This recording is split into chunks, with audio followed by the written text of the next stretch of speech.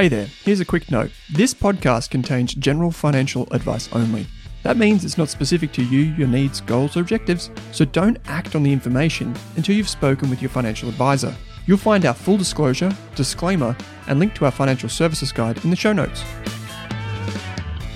Successful investors know that collaboration and sharing ideas and helping each other improve is valuable. And so it can be, at its best, it encourages people to cooperate, which is nice to see. In this first episode of the Investor Bootcamp series on the Australian Investors Podcast, I'm talking with Strawman founder Andrew Page and A Rich Life founder Claude Walker. We're talking about our top investing books. We've each brought one book to the table and suggested why we like it, and also kind of mapped out, what are the things that you should get from it, whether you're just starting out on your investing journey or whether you're firmly into it. Finally, I asked our Twitter community for their favorite book, so I've included a heap of names and a heap of books there at the end. Don't forget, if you want to, you can download the training manual, which will encompass all of the show notes and all of the links that we referred to throughout this episode and throughout all of the episodes in the Investor Bootcamp series. I hope you enjoy this episode of the Australian Investors Podcast.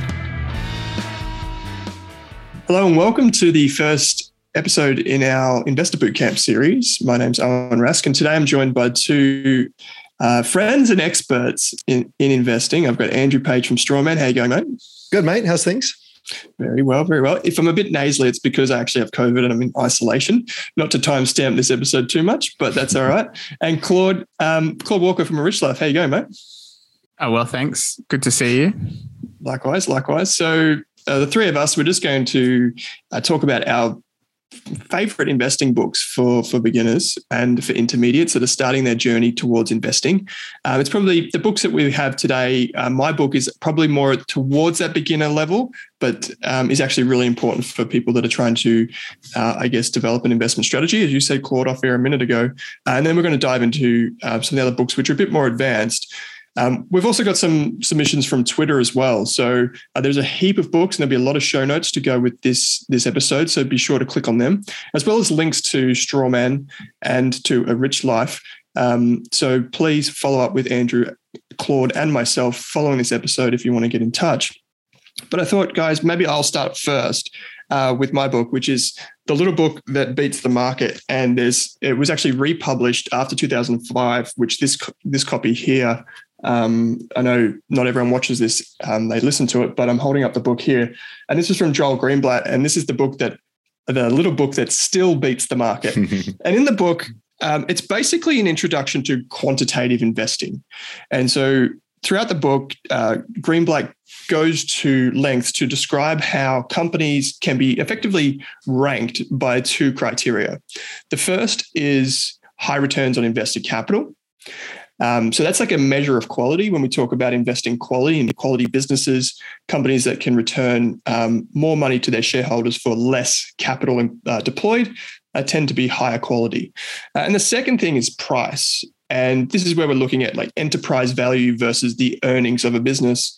And we want to rank for obviously cheaper stocks and those with higher quality, so better earnings. And I did do this magic formula investing strategy, if you like, on the ASX. And I've come up with a list of companies, which I'll include in the show notes. I know Matt Joss, a friend of ours, did this on the ASX many years ago, and he came up with a bunch of different companies and micro caps. And it was a really interesting list because it was all the things that you probably don't want to invest in at the time.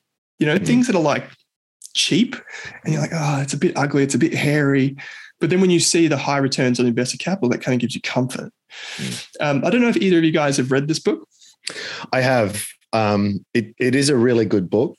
The one thing I took away, I took a bunch of stuff away from it, but I think one thing that's important for me at least, to understand with this, as you say, quantitative approach, which just means playing it by the numbers, is that it's not something that you can do selectively. So if you run this on the ASX and you get a list of 200 stocks, don't pick 3 stocks, right? Because what you're statistically, there's going to be a whole bunch of false positives within that. And he makes, I believe, it's been a while since I read it, but I think he makes this point himself, which is this is something, if you're employing this strategy and there's 200 stocks that meet the criteria, buy the 200 stocks, right? It's something where you want to sort of get, maybe you'll get like a 60-40 sort of ratio of winners to losers, but that's enough to sort of drive an overall return. So they're all the thing to bear in mind with these quantitative approaches. That there's a whole bunch of nuance and exceptions to the rule within this. So you can have companies that have,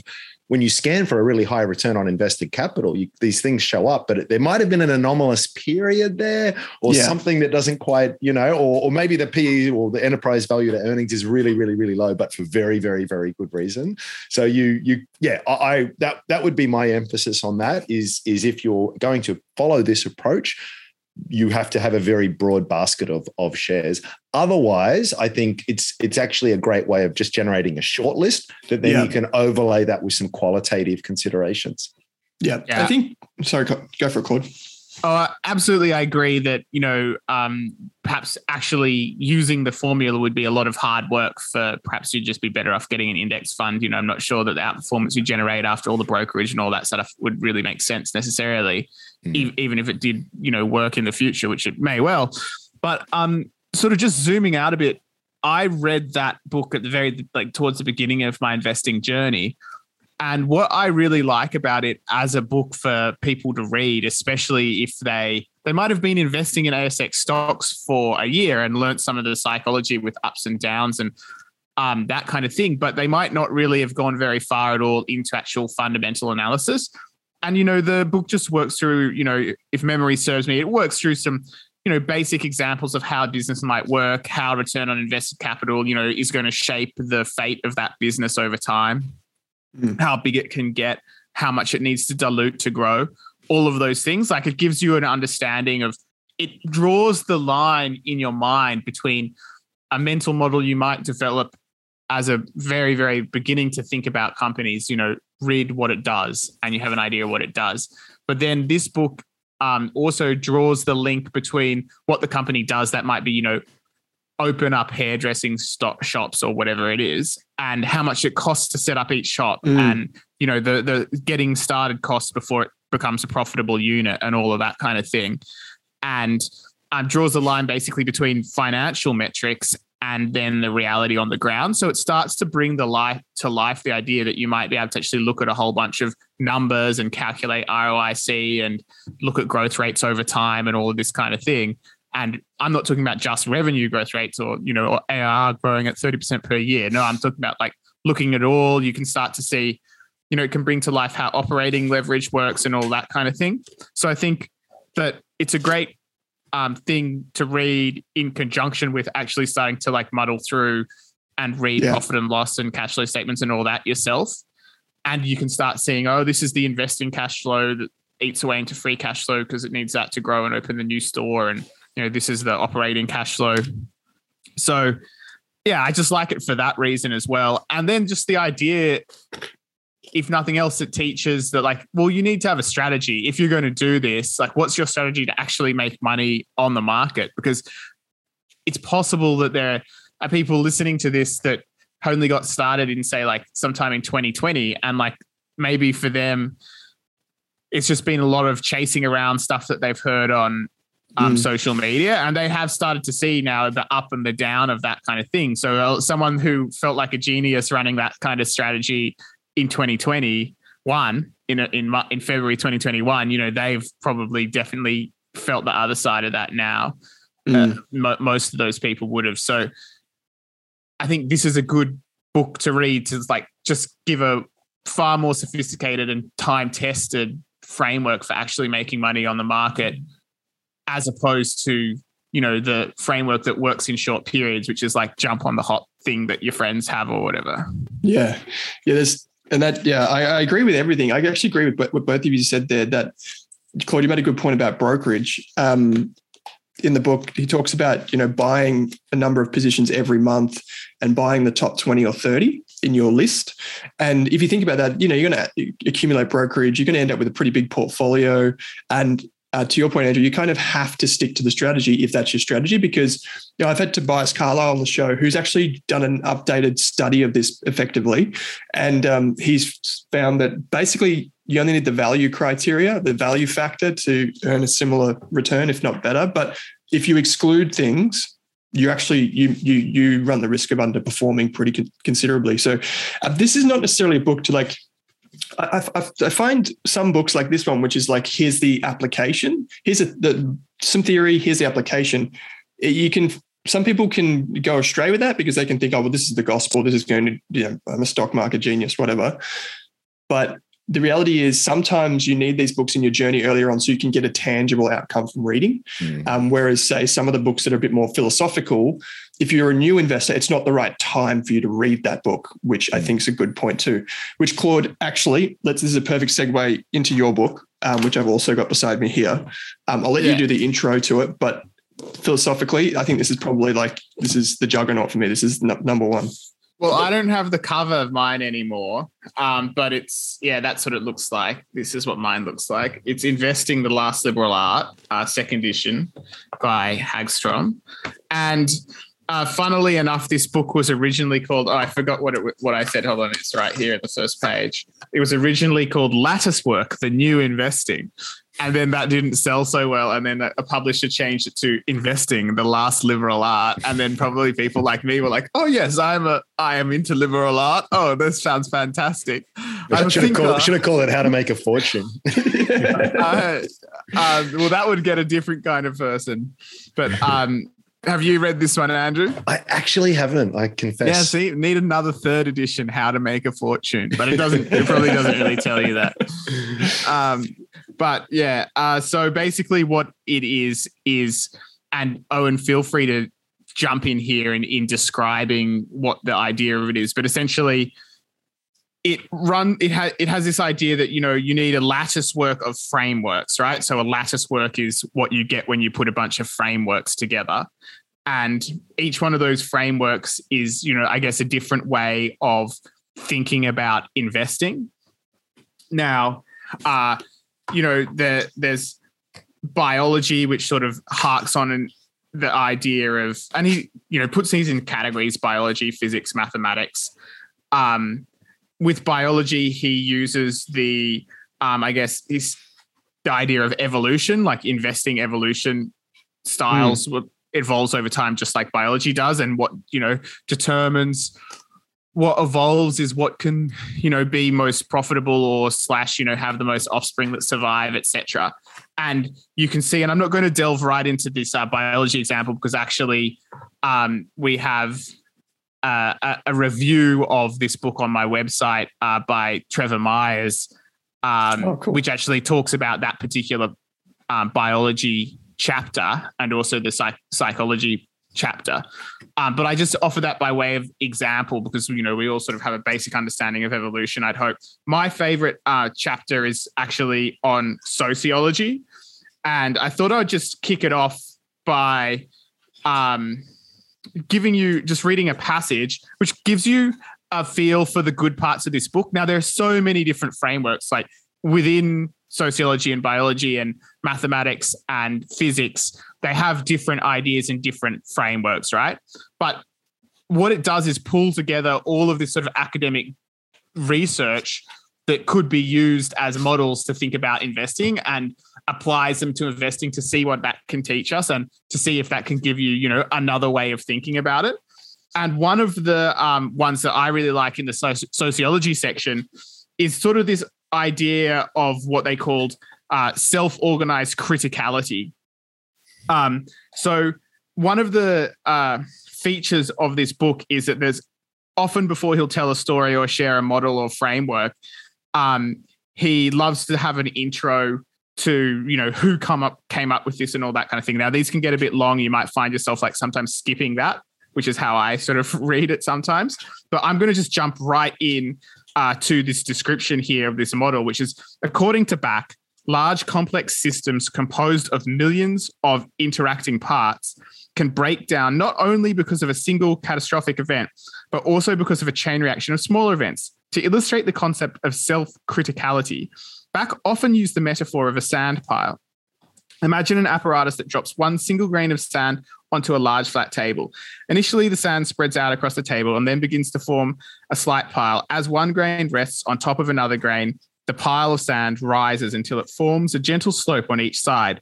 Eventually, the pile of sand cannot grow any higher. At this point, sand trickles down the slope as fast as the grains are added to the top.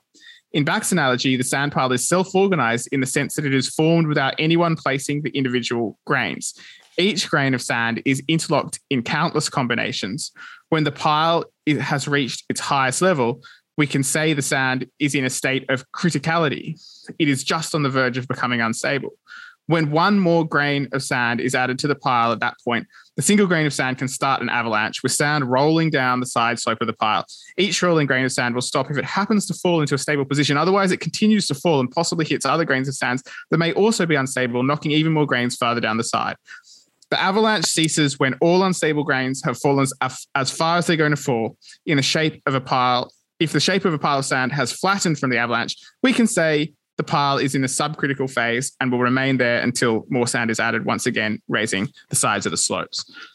So I hope that sort of painted, a picture there of how you can have this sort of self-organizing capacity of something, and then this can alternate between stable and unstable. Now, you can imagine, because this is a book about investing, then this model can get applied to markets, and particularly because we're in the sociology section, the sociology of markets. And we can use this kind of model to explain, for example, how we have a situation where, everyone's loving the growth stocks or the loss-making software as a service stocks in the USA, and they've got upgrades because of COVID, and that's maybe kicked it off. But you've got more and more people piling on because they're winning, and winners attracting more winners, and then something happens and it sort of like falls down, and there's this sort of process that's happening within sociology, how people are feeling. 2 years ago, I was writing some article about how I was buying rocket cloud growth stocks just because I thought the market was being silly and this thing going on. And, now I'm kind of like, yeah, probably not adding to any of those ones anymore. I hope I took some profits and took enough profits when I had the opportunity, but, now we've sort of passed that phase. And part of the reason I guess I'm willing to change my attitude is because this has shaped my investing, because I'm willing to I want to see the sociological piles of sand growing and collapsing and doing their evolution with time, and have that as a framework that matters for me. And even if I'm just going to hold, my long-term high quality growth company all through the thing, it can still give me a better feel for what's coming, what to expect, mentally prepare myself for what's coming down. Maybe that means I'm reducing the position size. And then when people are, it's no longer building up like that, then that might be a time when I added to it. And this can be a way of, you're obviously trying to understand the sociology of what's happening in markets, and then make sure that you're not the one that's following the herd. You're actually the one that's intelligently thinking about what the herd is doing and how that can help you. And that's just one example of heaps of gems in the book that make me daydream about investing. So as I said, I haven't read the book, but from your description there, I'm definitely going to. So one thing I would really like to emphasize is that all of the best investors I know are probably what you'd call polymaths, not necessarily experts in every domain, but I think people think to do well in investing, it's all about finance and accounting and economics, and those concepts are really important. But the best investors just have a range of mental models that you can apply. At the end of the day, these stocks, these ticker symbols, behind that are real world businesses with flesh and blood human beings interacting in a very complex world. And I think the person who is curious and ventures well beyond the very tightly defined sort of traditional rails of investing is far better suited. And so I think that's really important. Charlie Munger talks a lot about this, and I think he's obviously a very, very successful investor. But you look at what he spends his time. He'll be reading physics books. He'll be reading all kinds of things, because they give you. It's not as though the direct application of these fields are obvious to investing, but they do give you important ways to think or to put investing ideas into context. So I would actually say if someone who wants to be a good investor, you necessarily to be generally a curious person and venture far and wide over all kinds of things, because sooner or later it comes back to markets, right? Markets don't exist in a vacuum. It's in the real world, and there's all kinds of forces at play. So yeah, it sounds like a really great book. What I would say is with this book is this is not the book that you want to read if you haven't invested before. So this is a book that, in my opinion, you would want to understand, and you would want to have experienced what it's like to see people get really emotional about investing, to come up with theories about how investing is done. To your point, Andrew, only one of the chapters is titled mathematics. The rest of it is, all of these other, I guess, mental models and frameworks. Claude, I know we've spoken about this before, but there was one paragraph in here that I might just quickly read off as well. Yeah, it sounds great. I love it. I love hearing there's so many good paragraphs in it. You just have to skip sometimes when it's like, and so worked with so-and-so. And it's like, it's like a historian of the ideas of investing in some ways. Yeah, this is one, and I'll just put this out there. And it's talking about Kahneman. Hagstrom says, intuition appears to work well in linear systems where cause and effect is easy to identify. But in non-linear systems, including stock markets and economies, system one thinking, the intuitive side of our brain, is much less effectual. And that is just him saying that these are complex systems. We often tend to think interest rates fall 2%, therefore stock market does this, or if this, then that. But it's not that simple. And I think the quicker you can get your head around that, to your point, Andrew, it's like thinking probabilistically, it's thinking about there are many different factors that are going to influence how this company does or how this investment does. It's not if the PE ratio is below 10 or above 20. There's a bit more to it. And I think that humility that comes with investing is really interesting. I love that. There's so many ideas in mathematics that translate across to investing. I really like game theory for this point of in its application to investing. Whenever someone comes to you with a simple formulaic kind of approach, I'm very aware of the fact we just talked about the little book that beats the market. But you've got to understand that if it's like the old joke, two economists walking down the street. One sees a $100 note and goes to pick it up. And the other one says, don't bother. If it was really there, someone would have picked it up by now. In other words, things tend to self-correct. So if, let's say you and I figure out a really great way to approach the market, the very application of that and the more widely adopted that becomes, it actually arbitrages away the opportunity. Yep. I mean, it just seems obvious, right? If any of us could just say, hey, just do these three things and you will beat the market. And let's say that's legitimate. Well, what's the natural consequence of that? The natural consequence of that is, well, I'm going to start doing it. And then that other guy's going to start doing it. And then this girl's going to start doing it. And it just, everyone starts doing it. And it goes away just by the application of that kind of approach. So I love anything that draws on other fields of study and brings it back to investing, because pretty much all fields of study come back to it in some way, shape or form. Totally. Yeah. And just on that point, Andrew, you reminded me of another section in the physics chapter. And what it does is, it uses physics to talk about, I guess, how we understand markets. And, that price point is like the equilibrium between supply and demand for shares. And then yet, of course, he does actually delve into how, this might be wrong and how you can question this equilibrium model. And this is where he introduces this idea of complex adaptive systems. And I think that's what you were just talking about in a sense. It says those systems with many interacting parts that are continually changing their behavior in response to changes in the environment. A simple system, by contrast, has very few interacting parts. Examples of complex adaptive systems include central nervous system, ecologies, ant colonies, political systems, social structures, and economies. To this list of complex adaptive systems, we must add one more: stock markets. Yeah, it's so true, and that's why things that worked really well in the 50s stopped working, and then different approaches came into the fore, and then that stopped working, and so on and so forth. It's the nature of these, as you say, complex adaptive systems. Yeah. It's a great book. I didn't know that Trevor had written something up for the site, Claude, so I'll put that in the show notes as well. That'd be awesome. Yeah, he does some great summaries of books and podcasts. Yeah, well known for his good summaries. Yes, he is indeed. Andrew, we might jump to you for the third book. And after that, I'll just go to the community. We've had a few people write in on Twitter with some of their recs too. But this is a book I believe neither Claude nor I have read. So we're going to lean on you pretty heavily for this one. Which book is it? It's called The Most Important Thing, and it's by an American investor called Howard Marks. He's the co-founder and chairman of a little company called, well, not so little company, called Oaktree Capital Management, the largest investor of distressed securities worldwide. I would very much encourage every listener to Google that, find his website, go to Oaktree Capital and subscribe to his newsletter. It's free. They're not trying to sell you anything. You and I aren't the clients that they're after.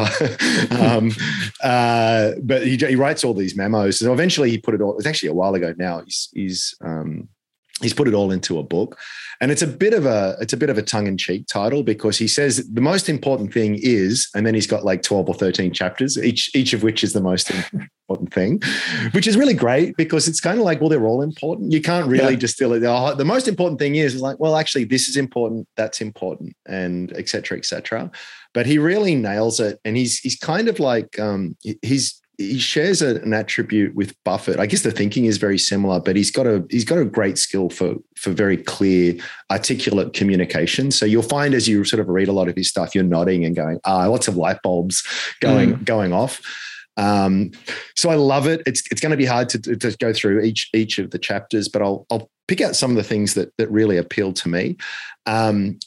Marx is big on this idea of second level thinking, and this is trying to sort of go beyond that first level, which is simplistic, it's superficial, and everyone can do it. Whereas second level thinking is deeper, it's more complex, and it's more convoluted. Now that's a theoretical description, doesn't probably help anyone. I'll give you a couple of good examples.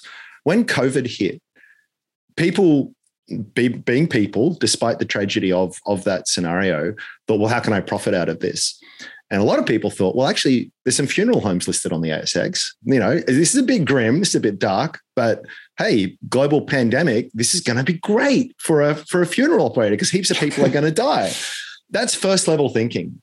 Second level thinking is, well, actually, we're all going to be in lockdown. No one can attend a funeral and no one's going to be paying for it. A lot of people are going to die potentially, not as much as we feared at the early days, but it actually turned out that COVID was horrible for the funeral operators. All right. So go beyond the simplistic. And this is something I see again and again and again. Probably a good example at the moment, I think, is lithium. And so first level thinking is electric vehicles, battery storage, et cetera, is going to mean that the world is going to demand a beep ton of lithium.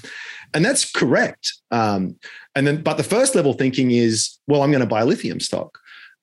A second order thinking in that area would probably say, well, that's true, but actually, although it's defined as one of these rare earths, it's actually very abundant in the Earth's crust.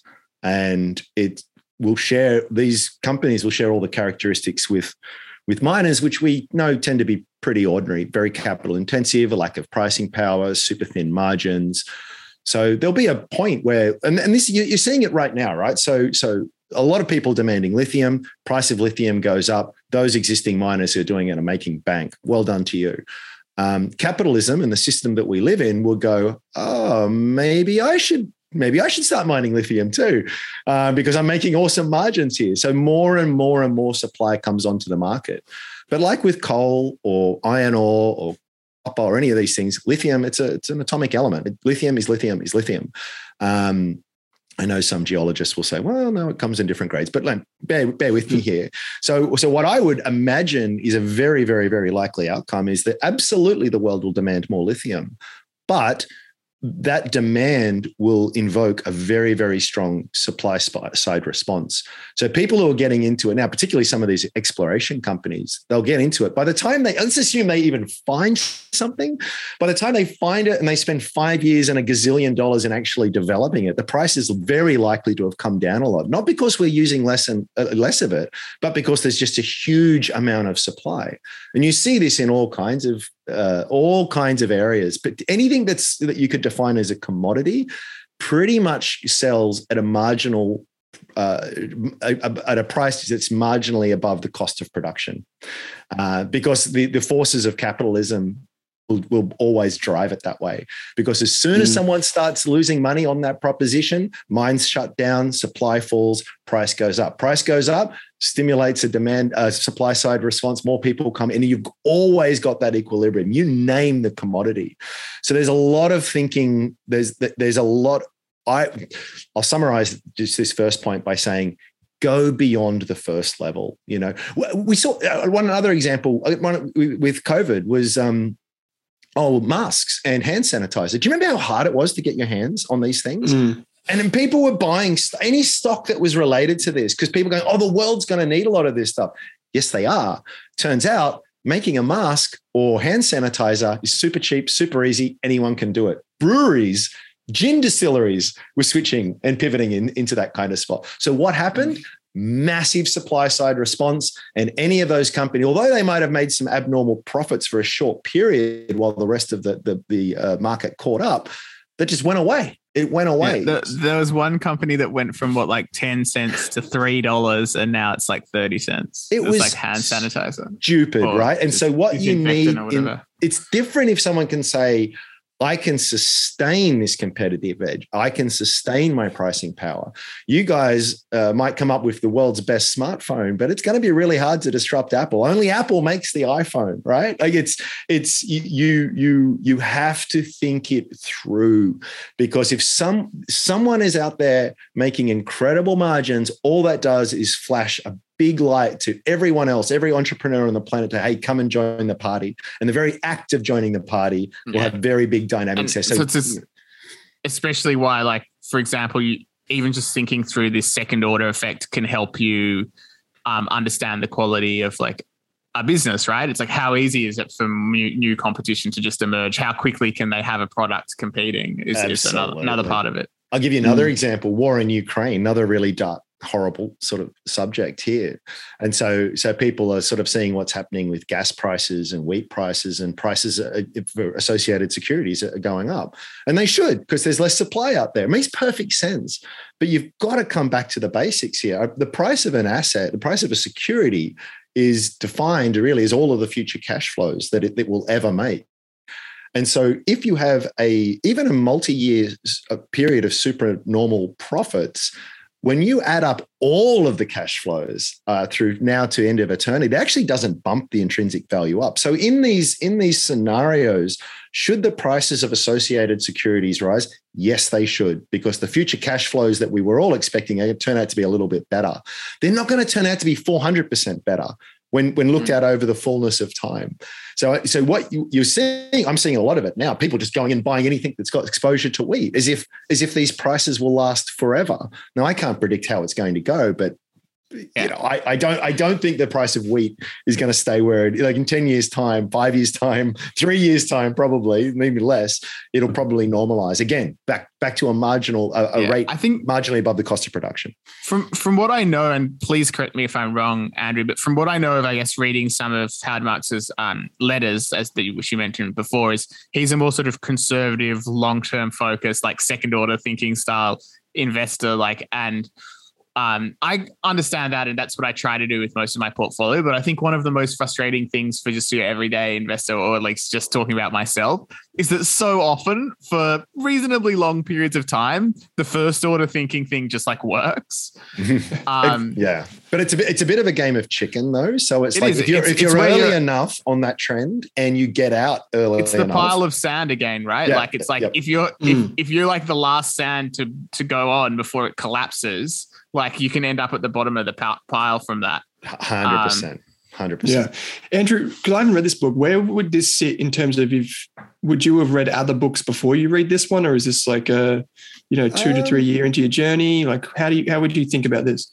I didn't really have a logical approach to this. I kind of just sort of read books as they were sort of recommended or they came onto the radar. I did end up reading it relatively early, but it's one of the, I think the sign of a good book is that you can read it years later and get something else entirely out of it. Mm, So I think agreed. if you're brand new to investing and you read it, you'll definitely get a bunch of great thoughts and mental models out of it.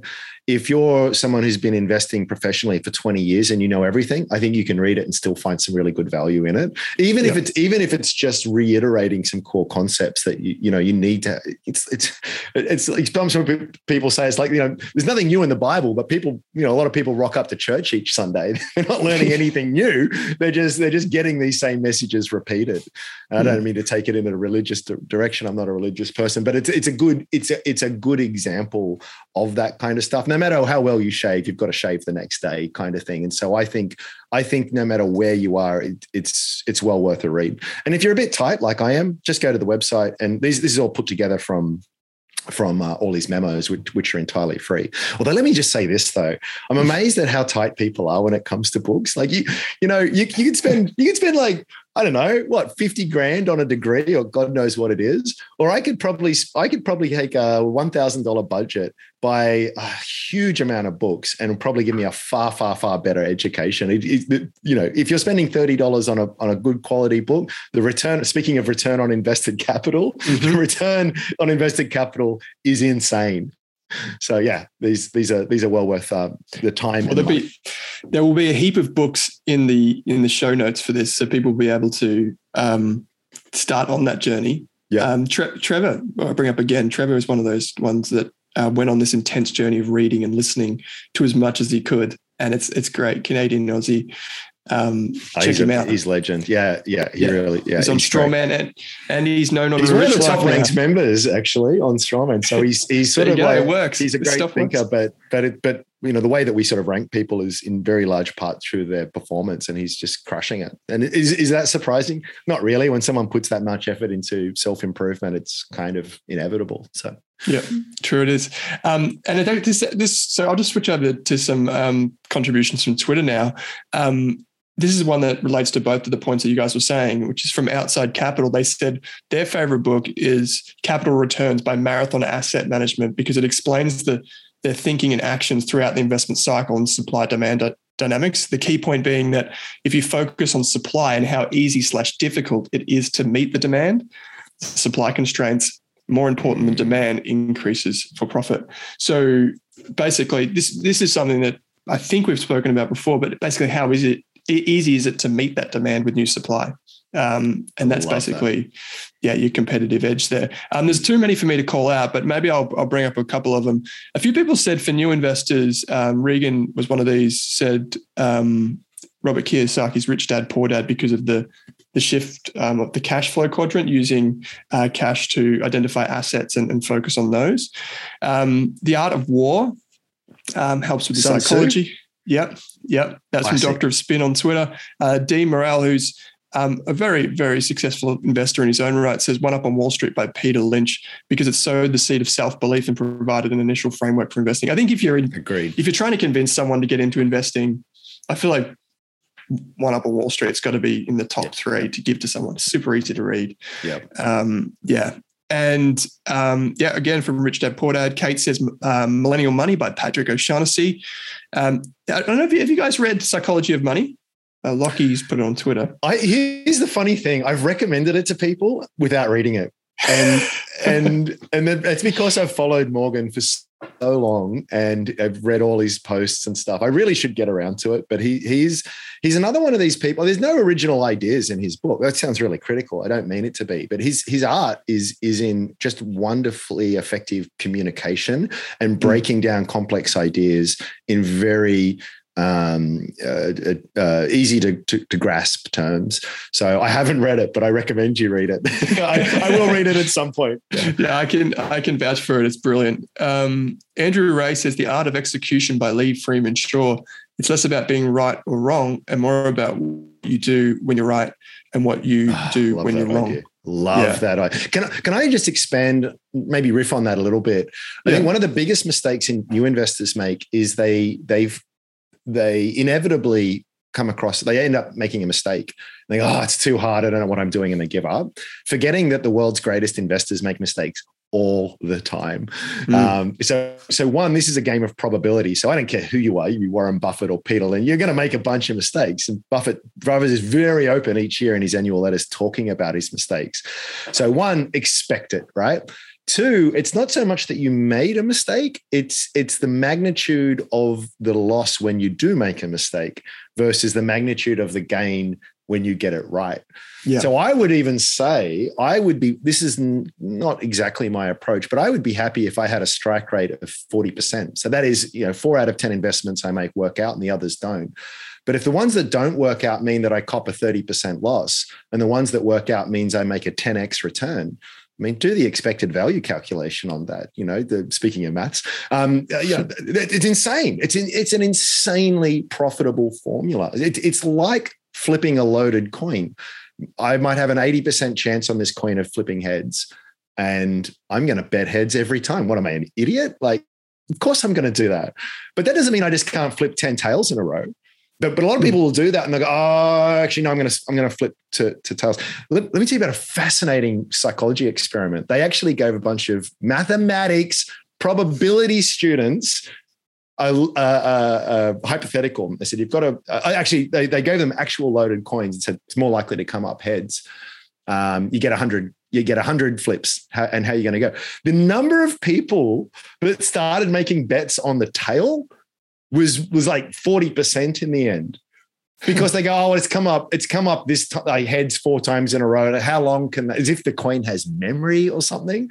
And these are people who have studied this, so it's kind of, I think a probabilistic thinking and understanding that loss is part of the game is super important. And one more quick thing I'll expand on that is that even when you're right, eventually you'll probably suffer through a long period of looking wrong. So I can say that some of my best investments I bought, I like the business. I guarantee you, anything I touch within 2 weeks is down 30%. I've got the magic touch, guys. And so eventually that will come good. So it's even when you're going to be wrong a lot of the time, wrong. But even when you're right, you're going to look wrong for a long time as well. That's not an argument just to hold no matter what. You've got to make sure that the thesis is still intact. But this hubris of expecting that the second that I buy something is the moment that the rest of the market cottons on and thinks I'm right and starts buying, it just doesn't happen. So just a few extra thoughts on what you said there, because I think it's super important. Totally. Sam said the Built to Last book by Jim Collins said it narrowed my focus when it comes to assessing businesses, their cash flows, and their ability to earn using their core competency. There are so many good examples of books here in this Twitter thread, so I'll chuck it out in the show notes for anyone that wants to see some more recommendations from the community around us. And Peter Thornhill's book, Motivated Money, says ex-Jordanian chef, raises a good argument for why you should invest in shares over property, albeit he is investing in licks and more income. It's an easy page turner and a local homegrown hero. I've got that book.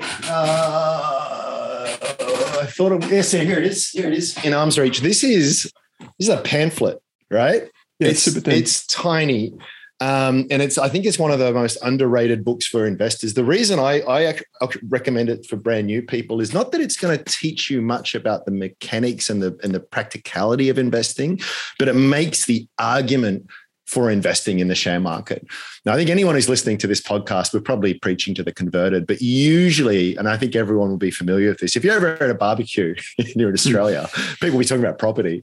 And if you sort of say, well, shares are a good investment, it's looked at like a casino. It's looked at like this really hyper speculative, crazy Wolf of Wall Street kind of thing. And Peter just gives you this really sensible case of actually, this is the really smart, in fact, quite low risk thing to do. So I double down on that recommendation. I think it's the kind of book you want to give to someone who is not investing in the market and needs to see the rationale for doing that.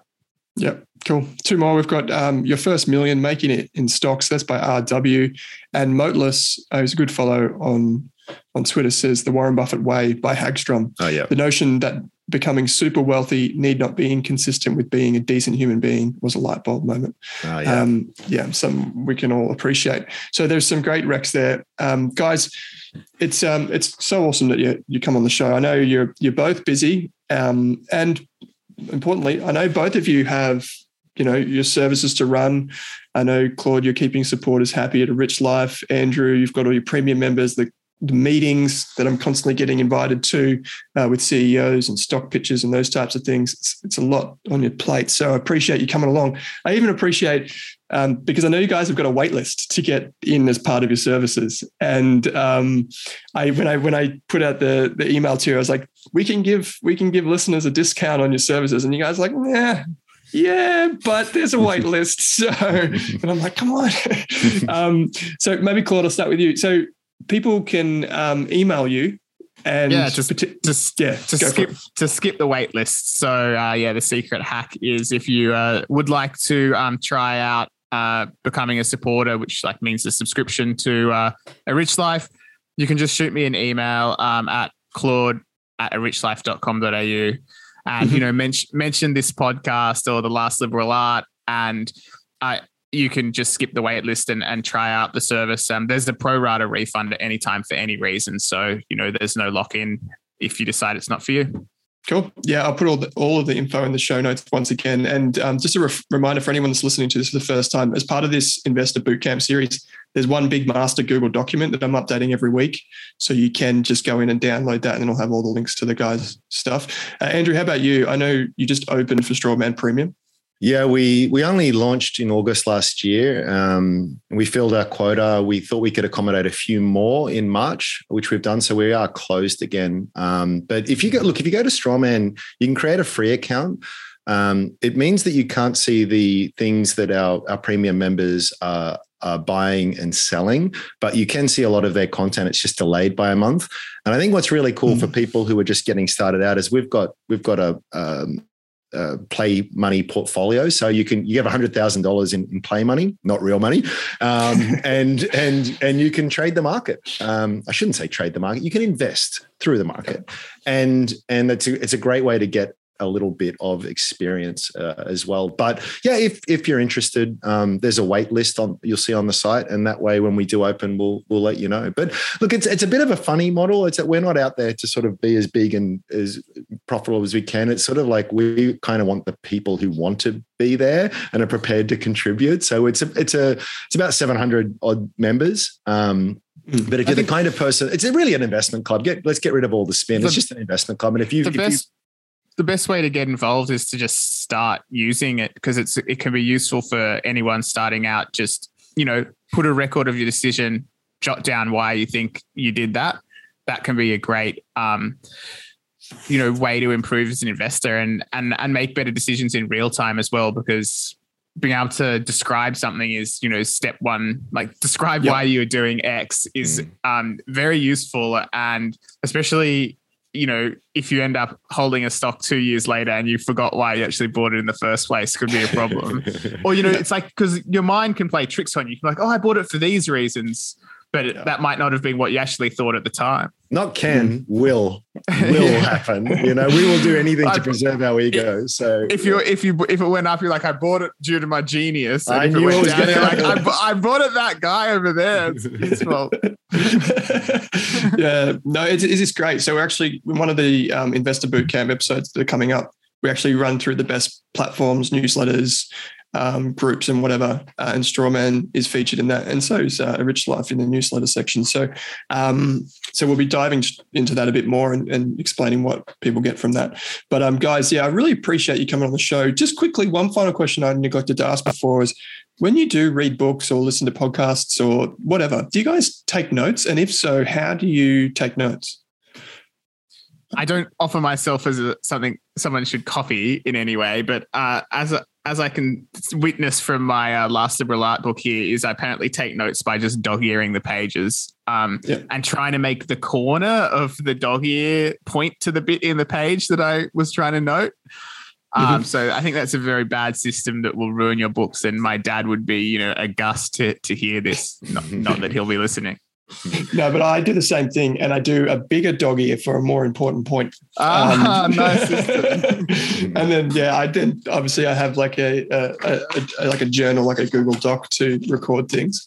How about you, Andrew? Anything that you do? I'm gonna confess, I don't do that. I should. I'm a very slow reader. I think if you're reading fiction or something, I'll churn through it really quick. But if it's reading some of these books, I like to take it really slow and let the message sink in, reread sections and that kind of stuff. So it's not about just scanning over the words. I really try to internalize as I read. And if I have to read a paragraph a few times before I go through it as slow as I can. I should make notes. I should be more like Trevor, because I think that's just, we know that aids in retention and memory and the rest of it. But use your own words. I think just copying it out is going to do it. It's more about you being able to reflect back the message in a way that's more meaningful to you is the way to do it. Yeah, for sure. And we'll put in the links to Trevor's Twitter and to that article that he wrote for you, Claude, and also the Strawman profile, because he might also be able to help newer people who are looking to go on a similar journey with learning and accumulating information as quickly as possible. Just on that very quickly, Owen, I would sort of say that journey, we're sort of pitching it sort of this idea of people sort of on starting out on this journey, not to discourage anyone, but that journey never ends.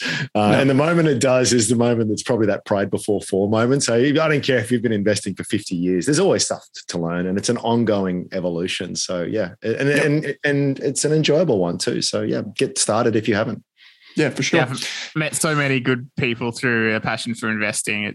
It's like obviously a mixed bag as with anything you do, but it's great because successful investors know that collaboration and sharing ideas and helping each other improve is valuable. And so it can be at its best, it encourages people to cooperate, which is nice to see. Yeah, absolutely. Well said. Yep. Gents, thanks for taking the time to join me today. Loved it, Thanks Owen. Always appreciate it. Thank you. Good to see you both.